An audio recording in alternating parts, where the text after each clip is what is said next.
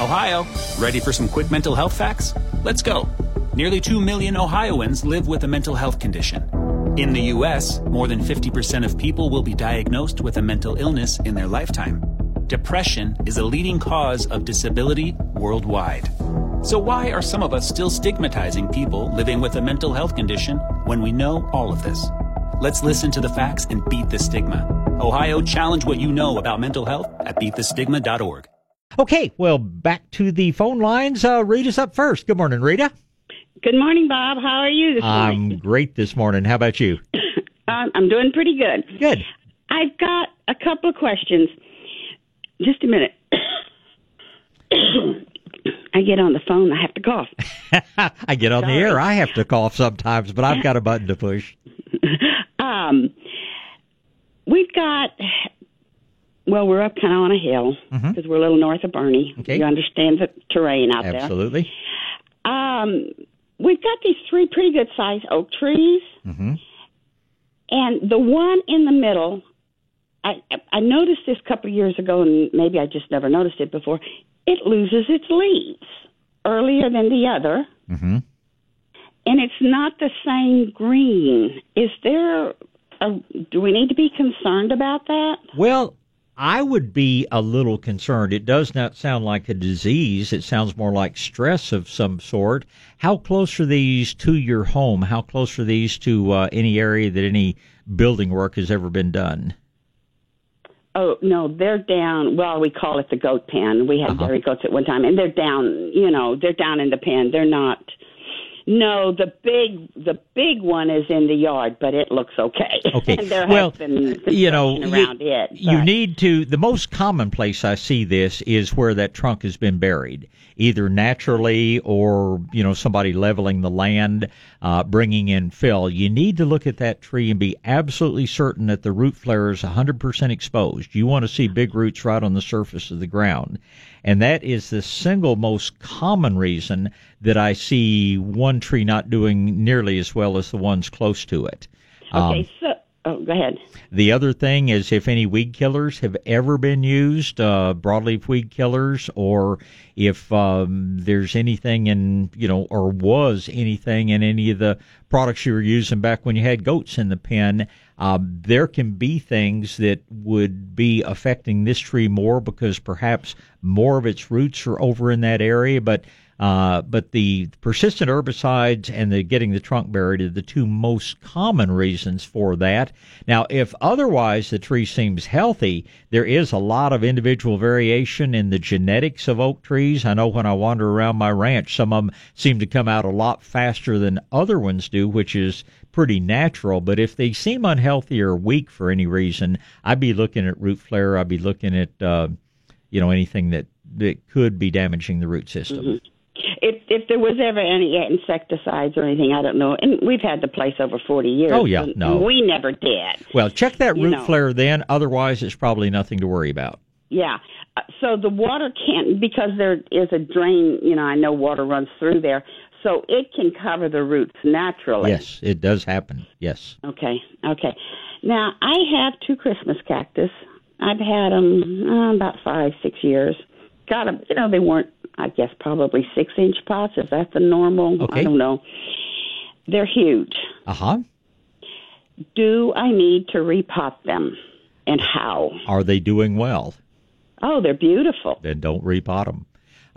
Realize that in nature, this tree would not, or this plant would not be growing in a pot, and it would not be growing in the ground.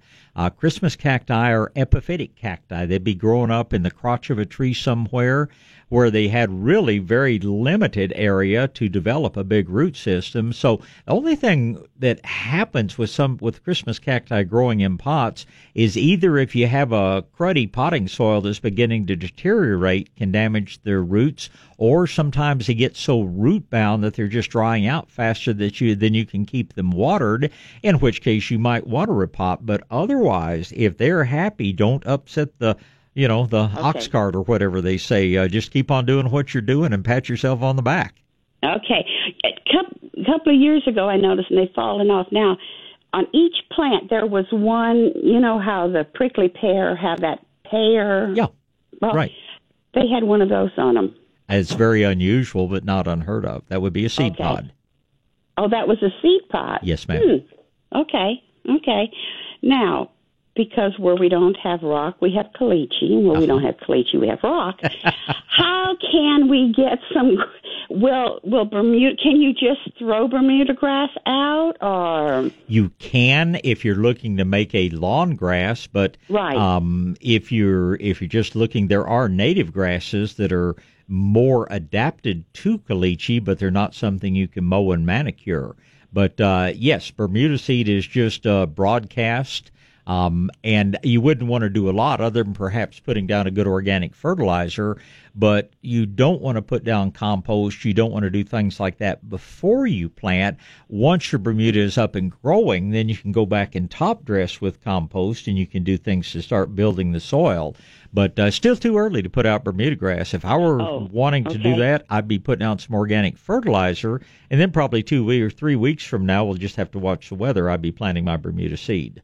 Okay. Now, because there are some native grasses growing, but like you say, you can't.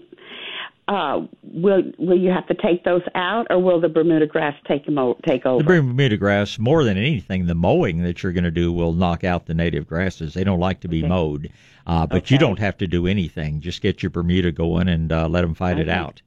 Okay. All right. That's what I wanted to know. Thank you very much. Good questions, Rita. Enjoy your program. Yeah, well, thank you so much. And I'll move on to Kevin. Good morning, Kevin. Hey, morning, Bob. How you doing? I'm great. How about you? I'm doing all right. Good. Okay, I got kind of a beginner houseplant owner question here. My wife Very good. We went to your seminar a few weeks ago, and Heather did. She was great. And we bought a Janet Craig, is it Dracaena? Dracaena, yeah. Dracaena, okay. The one with the broader leaves, or did you get the little Dracaena Janet Craig compacta? Oh, man. Are the leaves 6 inches long or 16 inches long? Oh, like 6 inches long. Okay, you may have gotten a compacta, but tell me what the question is. Okay, so, when we bought it, we were talking with Heather and trying to get an idea of how often to water it, and I've been feeling the soil, which is kind of hard to do because it's that different kind of mix. Right. But she mentioned when we bought it, about the end of April is when she expected would be the time to water it. So here we're at the end of April and we're going to water it for the first time, and just kind of some procedures. So, it's in the pot we bought it in. And so what we're going to put it on, I think she said, put it on like a saucer and put the water in until it comes out into the saucer, and then wait and see if it soaks it up. I just wanted to see if you could go over that again a little bit. Well, what I always tell people really on any plants, but especially on house plants, is there's no such thing as too much water, but there's too often. So when you water, just do the best you can to absolutely flood it. You can put it in a saucer and let it draw up what water it will. You can put it in a saucer and drench it very thoroughly. You can set it outside and turn the hose on it. You're not going to ever hurt anything. As far as the plant's concerned, it can be hard on carpet and tile, but you want to really flood it when you water it, and then let it go until, and it is, these things actually come from Hawaii, and they're in a volcanic rock material. Now, I would have probably started watering it a little bit sooner. I always figure if a plant's getting adequate light, it's going to need water a minimum of every 2 weeks, but it's been like 3 weeks since we did the houseplant seminar. So, if nothing else, you can actually judge by the weight of the pot when it begins to dry out a bit. But if it's getting adequate light, just, kind of rub that lava sand back and forth a little bit and feel. When you can no longer detect any moisture, it's time to water. And like I say, you don't have to worry about too much. You just have to worry about too often. But I probably wouldn't have let it go quite this long. But if the plant's looking good, obviously everything's fine. Well, yeah, it does look good. And I every once in a while, I go over and feel around in that volcanic rock that you're talking about. And I don't know. I guess I'm still getting my finger calibrated. I don't know what's going Well, on down there. it takes a little while, and like you say, as a beginner with house plants, so you picked one of the best plants you could possibly choose, and it will, if it's not getting the water it needs, you'll see a little bit of browning on some of the tips, and I mean they can. That Janet Craig Compaxa can take a lot of abuse and still come back and be beautiful for you. But just keep working on getting that finger calibrated. And sounds to me like you're doing okay, Kevin. And then just one other question: when I water, I'm going to water today. I have, some Garrett juice or Has to Grow. I mean, should I put any of that in there? Has to Grow would be a good idea. Has to Grow plant, I'm sure it could use. Garrett juice, probably not necessary if you just want to add a little splash of it, but it is not a fertilizer. It does a lot of different things, but I'd be using the Has to Grow plant and maybe just a little splash of Garrett juice, and I'd be using that about every third time you water. Oh, perfect. All right, Bob. Well, thank you very much. My pleasure. You keep talking, and if you've got any questions, it's what we're here to help. But we want you to, I won't say become an expert, because I define an expert as a person who's killed 1,000 plants, and I don't want you to get there. But I want you to become a more experienced grower of houseplants. So you holler at me anytime we can help. Perfect. Thank you very much. Thank you, Kevin. Appreciate it. All right, back to gardening. It's going to be Stanton and Mike and Scott and Frank in that order. Good morning, Stanton. Yes, how you doing? I'm great. How about you today? Oh, couldn't do any better, I don't think. That's a great way to start the day. Yeah. Hey, we just moved about 2 miles northwest of Comfort. Okay, congratulations. Pretty area. Yeah, it's gorgeous. But we're looking to put in a orchard, and we were thinking peaches, plums, apples, and maybe some satsumas. And we're looking for recommendations of the type, and if you could suggest any other trees. Well, there's some other good trees. Satsumas, unless you're going to build a greenhouse that you could drag them into, satsumas, you're pretty much pushing their northern limits. They're cold hardy down in the low 20s, but north of Comfort gets colder than that, unfortunately, pretty often. Now, peaches, I'll just tell you, you're going to be wanting to look for peaches in the chilling range, which is your important thing, of around 750 hours of chilling on the peaches. You can grow very good plums, but you're going to have to learn how to prune them. We can talk about that another time. You can grow excellent pears if you like pears. Now, we don't have soft pears that do well in our area because of a problem called bacterial fire blight. You can do extremely well with figs. Apples, you can try a few, but don't get carried away on apples because cottony root rot is still a problem in the hill country. But if you want to plant 2 or 3 of them, that would be fine. The Asian persimmons, the Fuyu, the Taninashi, Eureka, Hachia, and Asian persimmons would be a really good thing for you to grow there if you like them. Don't grow anything you don't like, but those would be things that I think would do very well in your orchard. But I'm going to pretty much stay away from the satsumas, and I'm going to be very limited in the number of apples I plant because they're going to have the potential for more problems. Okay. Can you recommend a variety of plums and peaches? Peaches, you'll need at least 2 trees. Melba, which is a white-meated peach, will be one of the sweetest peaches you could ever plant. June Gold, which is a yellow clingstone, but a very, very juicy, tasty peach. Those would be 2 good varieties to start with.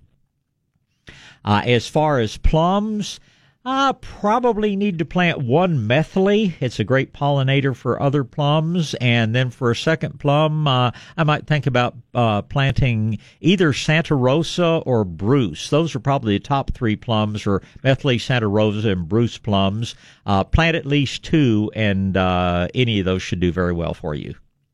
Okay, good. Well, we're headed over to Phoenix on Monday, so hopefully we can get the things you suggested. I think they do very well. One more question. Our north acreage is pretty well seeded in wildflowers. It looks pretty good. Okay. It's, all natural ones. But when would be a time to overseed that and add some more? Best time is going to be early fall. Mother Nature is dropping the seeds right now. Right. But with wildflowers, the problem is that if we end up with a wet summer and then a dry fall, the things sprout in late summer and then they die when they don't get the moisture. So we typically plant wildflower seeds late September, October, even early November, because our chances of fall rains are much better and the moisture needs are not as great at that time. So the fresh seed, and you're always going to want to use Hill Country seed, not Colorado seed. Fresh seed should be on the market by the middle of July, but just buy it, put it in a warm, dry place, and plant it late September, early October. I think would be about the best time. And you just broadcast it? Yes, ma'am. Okay, very good. Thank you so much. You're welcome, Stanton, and congratulations on your new place. Are you still in Kendall County? No, we're just inside Perth. Like half a mile. Okay, well, very good. Well, if one of my elective job is serving on the water district up there, so if you ever have water questions, know that the Cow Creek Groundwater Conservation District is there to help you if you need as well. So you enjoy Kendall County and the Hill Country, and let me go ahead and get Mike on now. Good morning, Mike. Morning. Morning, sir. Couple questions. On the vinegar, down here we only have like 5% acidity. I haven't been able to find it any higher. You should be able to find 9% under the name pickling vinegar. Your grocery store should have pickling vinegar, and that should be up to 9%. Pickling, okay. If not, I gather you have it, right? We do keep the 20% vinegar, but it is, substantially more expensive. Start with the 9% and see if it does the job for you. All right, fantastic. And I might have asked you this question in the past. The Arizona ashes that I have. Right. I went and built like a little, what do you call it? They call them, how do they net us down here? Cement block to keep the water in there at the base. And that's where I usually throw all my grass and leaves and stuff, to start breaking down. Sure.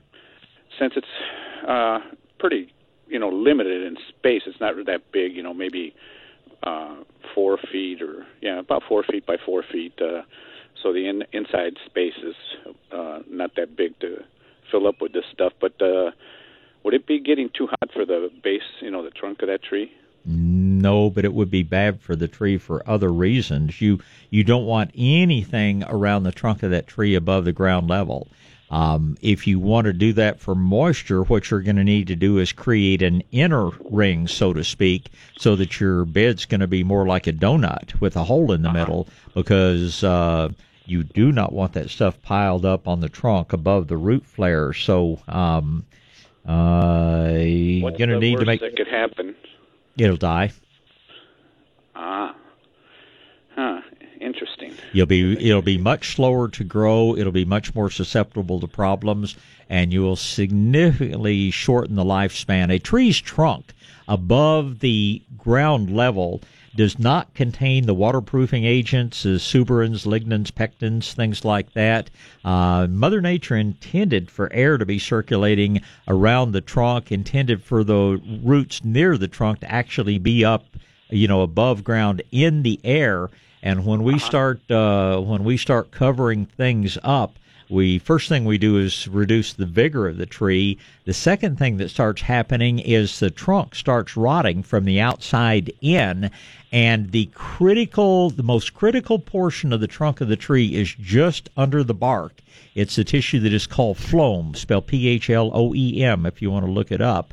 And that is the tissue that takes the nutrients that are produced, the sugars and things that are produced in the leaves through the process of photosynthesis, and sends them down to the roots. The roots may absorb water, they may absorb chemicals from, the fertilizers, but they don't have any energy. Their only source of nutrition, so to speak, comes from the leaves.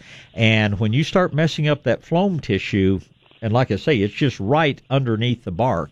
When that starts rotting away, then you're cutting off the root supply or the nutrient supply to the roots, and all of a sudden the tree just folds up and dies on you. That can take several years for that to happen, but once it starts going downhill, there's no bringing it back. Oh, boy. Good thing I asked you then. I guess I did not ask you. Very glad you did. All right. That's it, Bob. Appreciate you again. Well, as always, it's good to hear from you. Have a wonderful weekend. We'll talk again. Good morning, Scott. Good morning. It's going to be a morning, beautiful sir. day in Central and South Texas. It's just Anyway, gorgeous spring day. I have two quick questions. The first one is I have a approximately 4-year-old climbing rose bush that's 7 feet wide, 7 feet high. It's growing like crazy. It always has. But what happens after the bloom, and it bloomed a month ago, all the buds just kind of limp over, dry up, and the next blooms never come. They're still kind of curled up in the, I'm not a rose person, they just kind of curl up and they never bloom again. And right next to that is not a climbing rose, but another rose that does very well, and next to that plant is several rock roses. So I'm not sure why this rose only blooms one time and that's it. Well, first of all, the rock rose isn't really a rose. We'll talk about that in a second. But that's the nature of climbing roses. They bloom one time. There are only a handful of climbers that rebloom. Most of them are just simply you get your flowers in the spring, and that's all you get for the year. Now, the other thing about climbing roses is that they bloom on wood that grew last fall. So you can't do any pruning on them until after they bloom in the spring. If they need pruning, and I'm not sure they do, but if you have to do any pruning, don't do it before they bloom or you'll have even less flowers. But it is the nature of climbing roses to not be rebloomers, whereas many varieties of bush roses will bloom continually through the summer months. Now, one thing that probably would help that climbing rose in starting in early spring, every couple of weeks, spray it with a liquid garlic material. You spray early in the day. If some of those buds are, as you say, going limp on you and not opening, you probably have a little insect, a nasty little thing called a thrips insect that actually gets inside the bud and keeps them from opening. Something as simple as the garlic spray will stop that. Spray 2 or 3 times before the first buds open, and you'll have a much healthier plant. You'll extend your blooming a little bit, but it's just the nature of climbers that they only bloom once in the spring. Oh, that's very interesting. We're on Google trying to find the answer. We thought maybe there was some type of bug, but I inspected the leaves and I haven't found anything. So that's good to know. Okay, don't trust Google, but I think if you broke a bud open and if you have good eyes, you'd see these little, they're kind of an orangish, tiny little things scampering around. You probably put 10 of them on the head of a pin. Those are called a thrips insects, and they actually destroy the bud from the inside out, even though they're almost microscopic, but they hate garlic. Garlic is taken up. If you spray early in the day, you will not have aphids. You will not have thrips. Oh, interesting. Okay, very good. Don't trust the internet. Trust somebody that's done it for years. That's why I'm called. Appreciate it. The second question is, my crepe myrtles, usually in August, they're so full of aphids, the leaves turn brown or dark color and drop. So I thought I'd get ahead of the game and put the soapy solution on there. Is it too early to do that now? It's a little early. What I would like you to do is look at your crepe myrtles and see if you can actually see the trunks broadening out at the ground level. About 99% of the crepe myrtles sold and planted are buried too deeply in the ground, which stresses the plants. I've seen crepe myrtles that were a foot too deep. And what I'd suggest you do is get out with, a little hand trowel, get out there with a hay rake, whatever it takes. Start pulling the soil back away from the base of your crepe myrtles until you get down to where you see the first major roots starting to come out to the sides. And you need to keep that, we call it the root flare. You need to keep that exposed. If you will do that, you will have far fewer problems with aphids, because aphids are a sign of stress, and being buried too deeply is the most common thing on crepe myrtles that causes that problem. And like I say, only about 99% of them are buried too deeply. Oh, very good. All right. Thank you. Have a great day. You do the same. And like to say, if you get that root flare exposed, you will see very few aphids. if you do start having aphid problems, you call me back and I'll tell you exactly how to control them without using any toxic stuff. All right, thank you. Bye-bye. You're welcome, Scott. Thank you. Frank's up next. Good morning, Frank. Hey, morning, Bob. Good morning, sir. I just got a couple questions. My roses just bloomed just beautiful, and now the blooms, of course, they're going away. Uh-huh. Do I need to cut off those little buds that are still left there, or just leave everything alone? That's up to you. If you want to cut them back slightly, you can. What you're seeing there are typically called the hips. HIPS, the hips of the roses, and many times they become colorful. They're loaded with vitamin C. Some people actually make a tea out of them, but you're not really going to speed up any more blooming or anything by cutting them back. You make the plants look a little neater, but the plant itself could care less. I would fertilize them. I would increase the mulch over the roots, but beyond that, just let them do their thing, and hopefully they're a variety that'll come back into bloom shortly for you. Okay, and the next question is, we've been here right at 40 years, and the guy was cutting, you know how they come by and want to cut your trees and everything. And he came by and he told me that my Arizona ash, they live 35 years or about, and they're getting ready to die. And so it's kind of scary. Mine are like 40 foot tall with huge limbs over the fence and some near the house. And I was wondering about that. Is that right? You tell him that if you're threatening my ash trees, you're about to die. No, I'm kidding about that. Arizona ash trees are not super long lived, but with good care, they can make it to 40 or 50 years. You do your part, which means fertilizing, not burying the trunk. You're going to have to put up with those roots on the surface of the ground.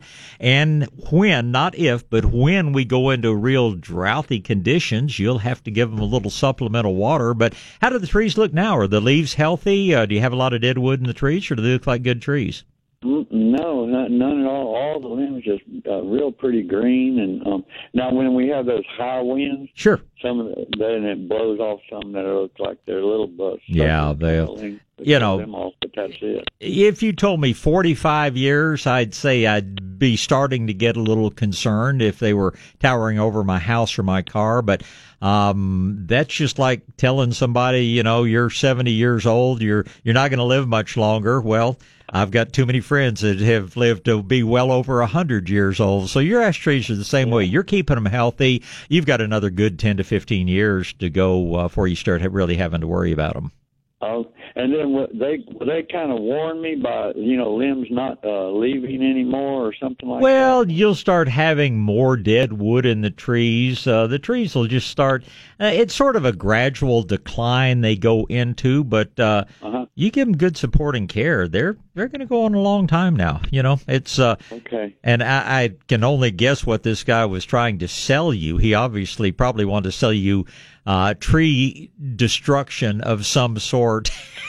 But it's... Well, yeah, he said, well, my tree's so big and the limb's so far, it'll cost about $1,000 to cut them down, and I said, well, then wait till they die, then. Yeah, and take your false story somewhere else to spread around. And I'm glad you called me, but you stop worrying about those ash trees. Now, not to say we couldn't get a tornado or something else, and ash trees, I would not plant another ash tree, but they're there. Enjoy them and stop worrying about them. Right. Thanks a lot, Bob. Appreciate it. Always a pleasure. Thank you, sir. Goodbye. You have a good day. You too. Bye. Good morning, John.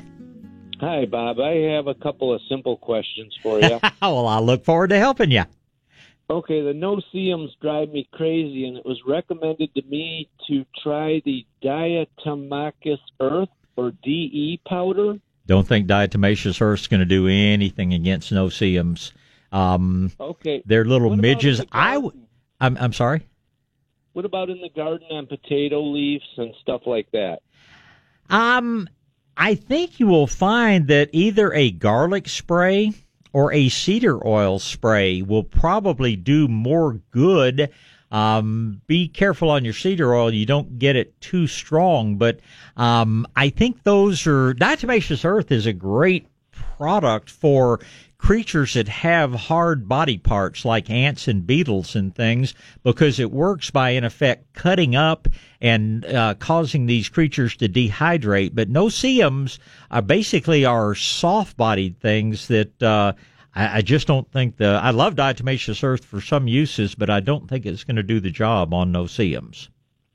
Okay, and then a follow-up question on my red potatoes. I'm growing red and then Adirondack blue, I think you call them. Okay. They're like a purple potato. Yeah.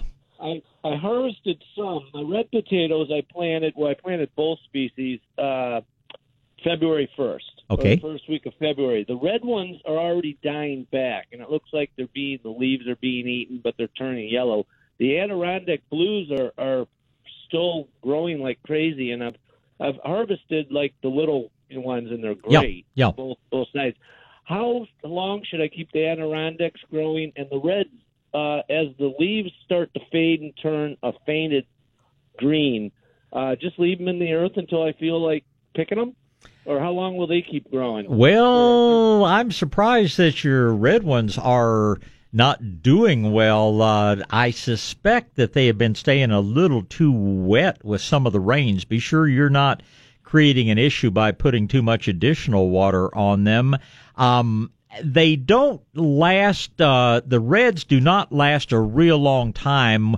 Once the plant dies, they'll probably be good in the soil for a couple of weeks. But, some of your white potatoes, Kennebecks and things like that, they can stay in the ground much longer. But once that top of the plant is really starting to die, you need to go ahead, dig your potatoes, clean them, and store them in a cool, dry place, and that way they'll keep a while. But the red skin potatoes just simply do not keep well in the ground. So maybe give them a little fertilizer, maybe be sure that you're not supplementing the water on those, and see if you can coax them a little bit longer, because they really ought to go on growing for another month or so before they start folding up. Well, it's not all of them. It's just a couple of them are yellowed out. Well, when they yellow out, go ahead and dig them. What kind of fertilizer do you recommend to put on those potatoes? As a liquid, you could use either Espoma or Has-to-Grow. As a granule, I think you're a little late for using granular fertilizers. I think I'd be either looking for the Espoma liquid or one of the two Medina liquids. Okay. Thank you very much. You are certainly welcome. Thanks for the call this morning. Goodbye. Bye-bye. All right, let's finish up here with Lloyd. Good morning, Lloyd. Good morning. Hey, that siphon fertilizer you were talking about a while right. ago, do you have a name for it, or where it could be purchased? Any good nursery should have them. I think that they're still called Siphonex, Siphonex, and it's a little brass. Has male and female hose threads. You screw it obviously onto the hydrant, or if you've got a real long hose system, you put it between the last two hoses. But you screw it on. It has a little, roughly 3/8 inch diameter rubber hose that you just drop down into your concentrated solution. They cost, I want to say $12 or $15. They're not very expensive, but just about any good nursery should have them. Okay, and can you use that like with the Medina Has-to-Grow in a drip system? Well, the thing, you can't use anything that puts a lot of pressure back through the hose. You can't really put them on an impact sprinkler. It would depend on how much pressure you've got as to how they would do on a drip system. Now, there are injectors for drip systems. They're a little bit more complicated and a little bit more expensive. Call S.A. Rainmaker if you want, and talk to John out there. He would tell you what would work best with your drip system. The hose on, they mainly are just where you're watering with a hose. Okay. All right. Well, thanks a lot. Appreciate it. Well, it's my pleasure, and we'll talk again. Yeah, the little siphon mixers, I first got introduced to them in high school. I had like 200 orchid plants at the time, and I was mixing my fertilizer in plastic jugs, and taking me about 2 hours to fertilize my collection. Somebody turned me onto the siphon mixers, and it cut the job down to about between 5 and 10 minutes, and I've been a big fan ever since. But that's the one thing about those about the siphon mixers is you can't use a real powerful nozzle on the end of the hose. It really puts a lot of back pressure because the siphon mixer does rely on that steady flow of water through the hose is what creates that Venturi effect and mixes fertilizer in. So they're not perfect, but where you just have a breaker nozzle on the end of the hose or something, they work extremely well. And let me tell you what, they are really, really big time savers.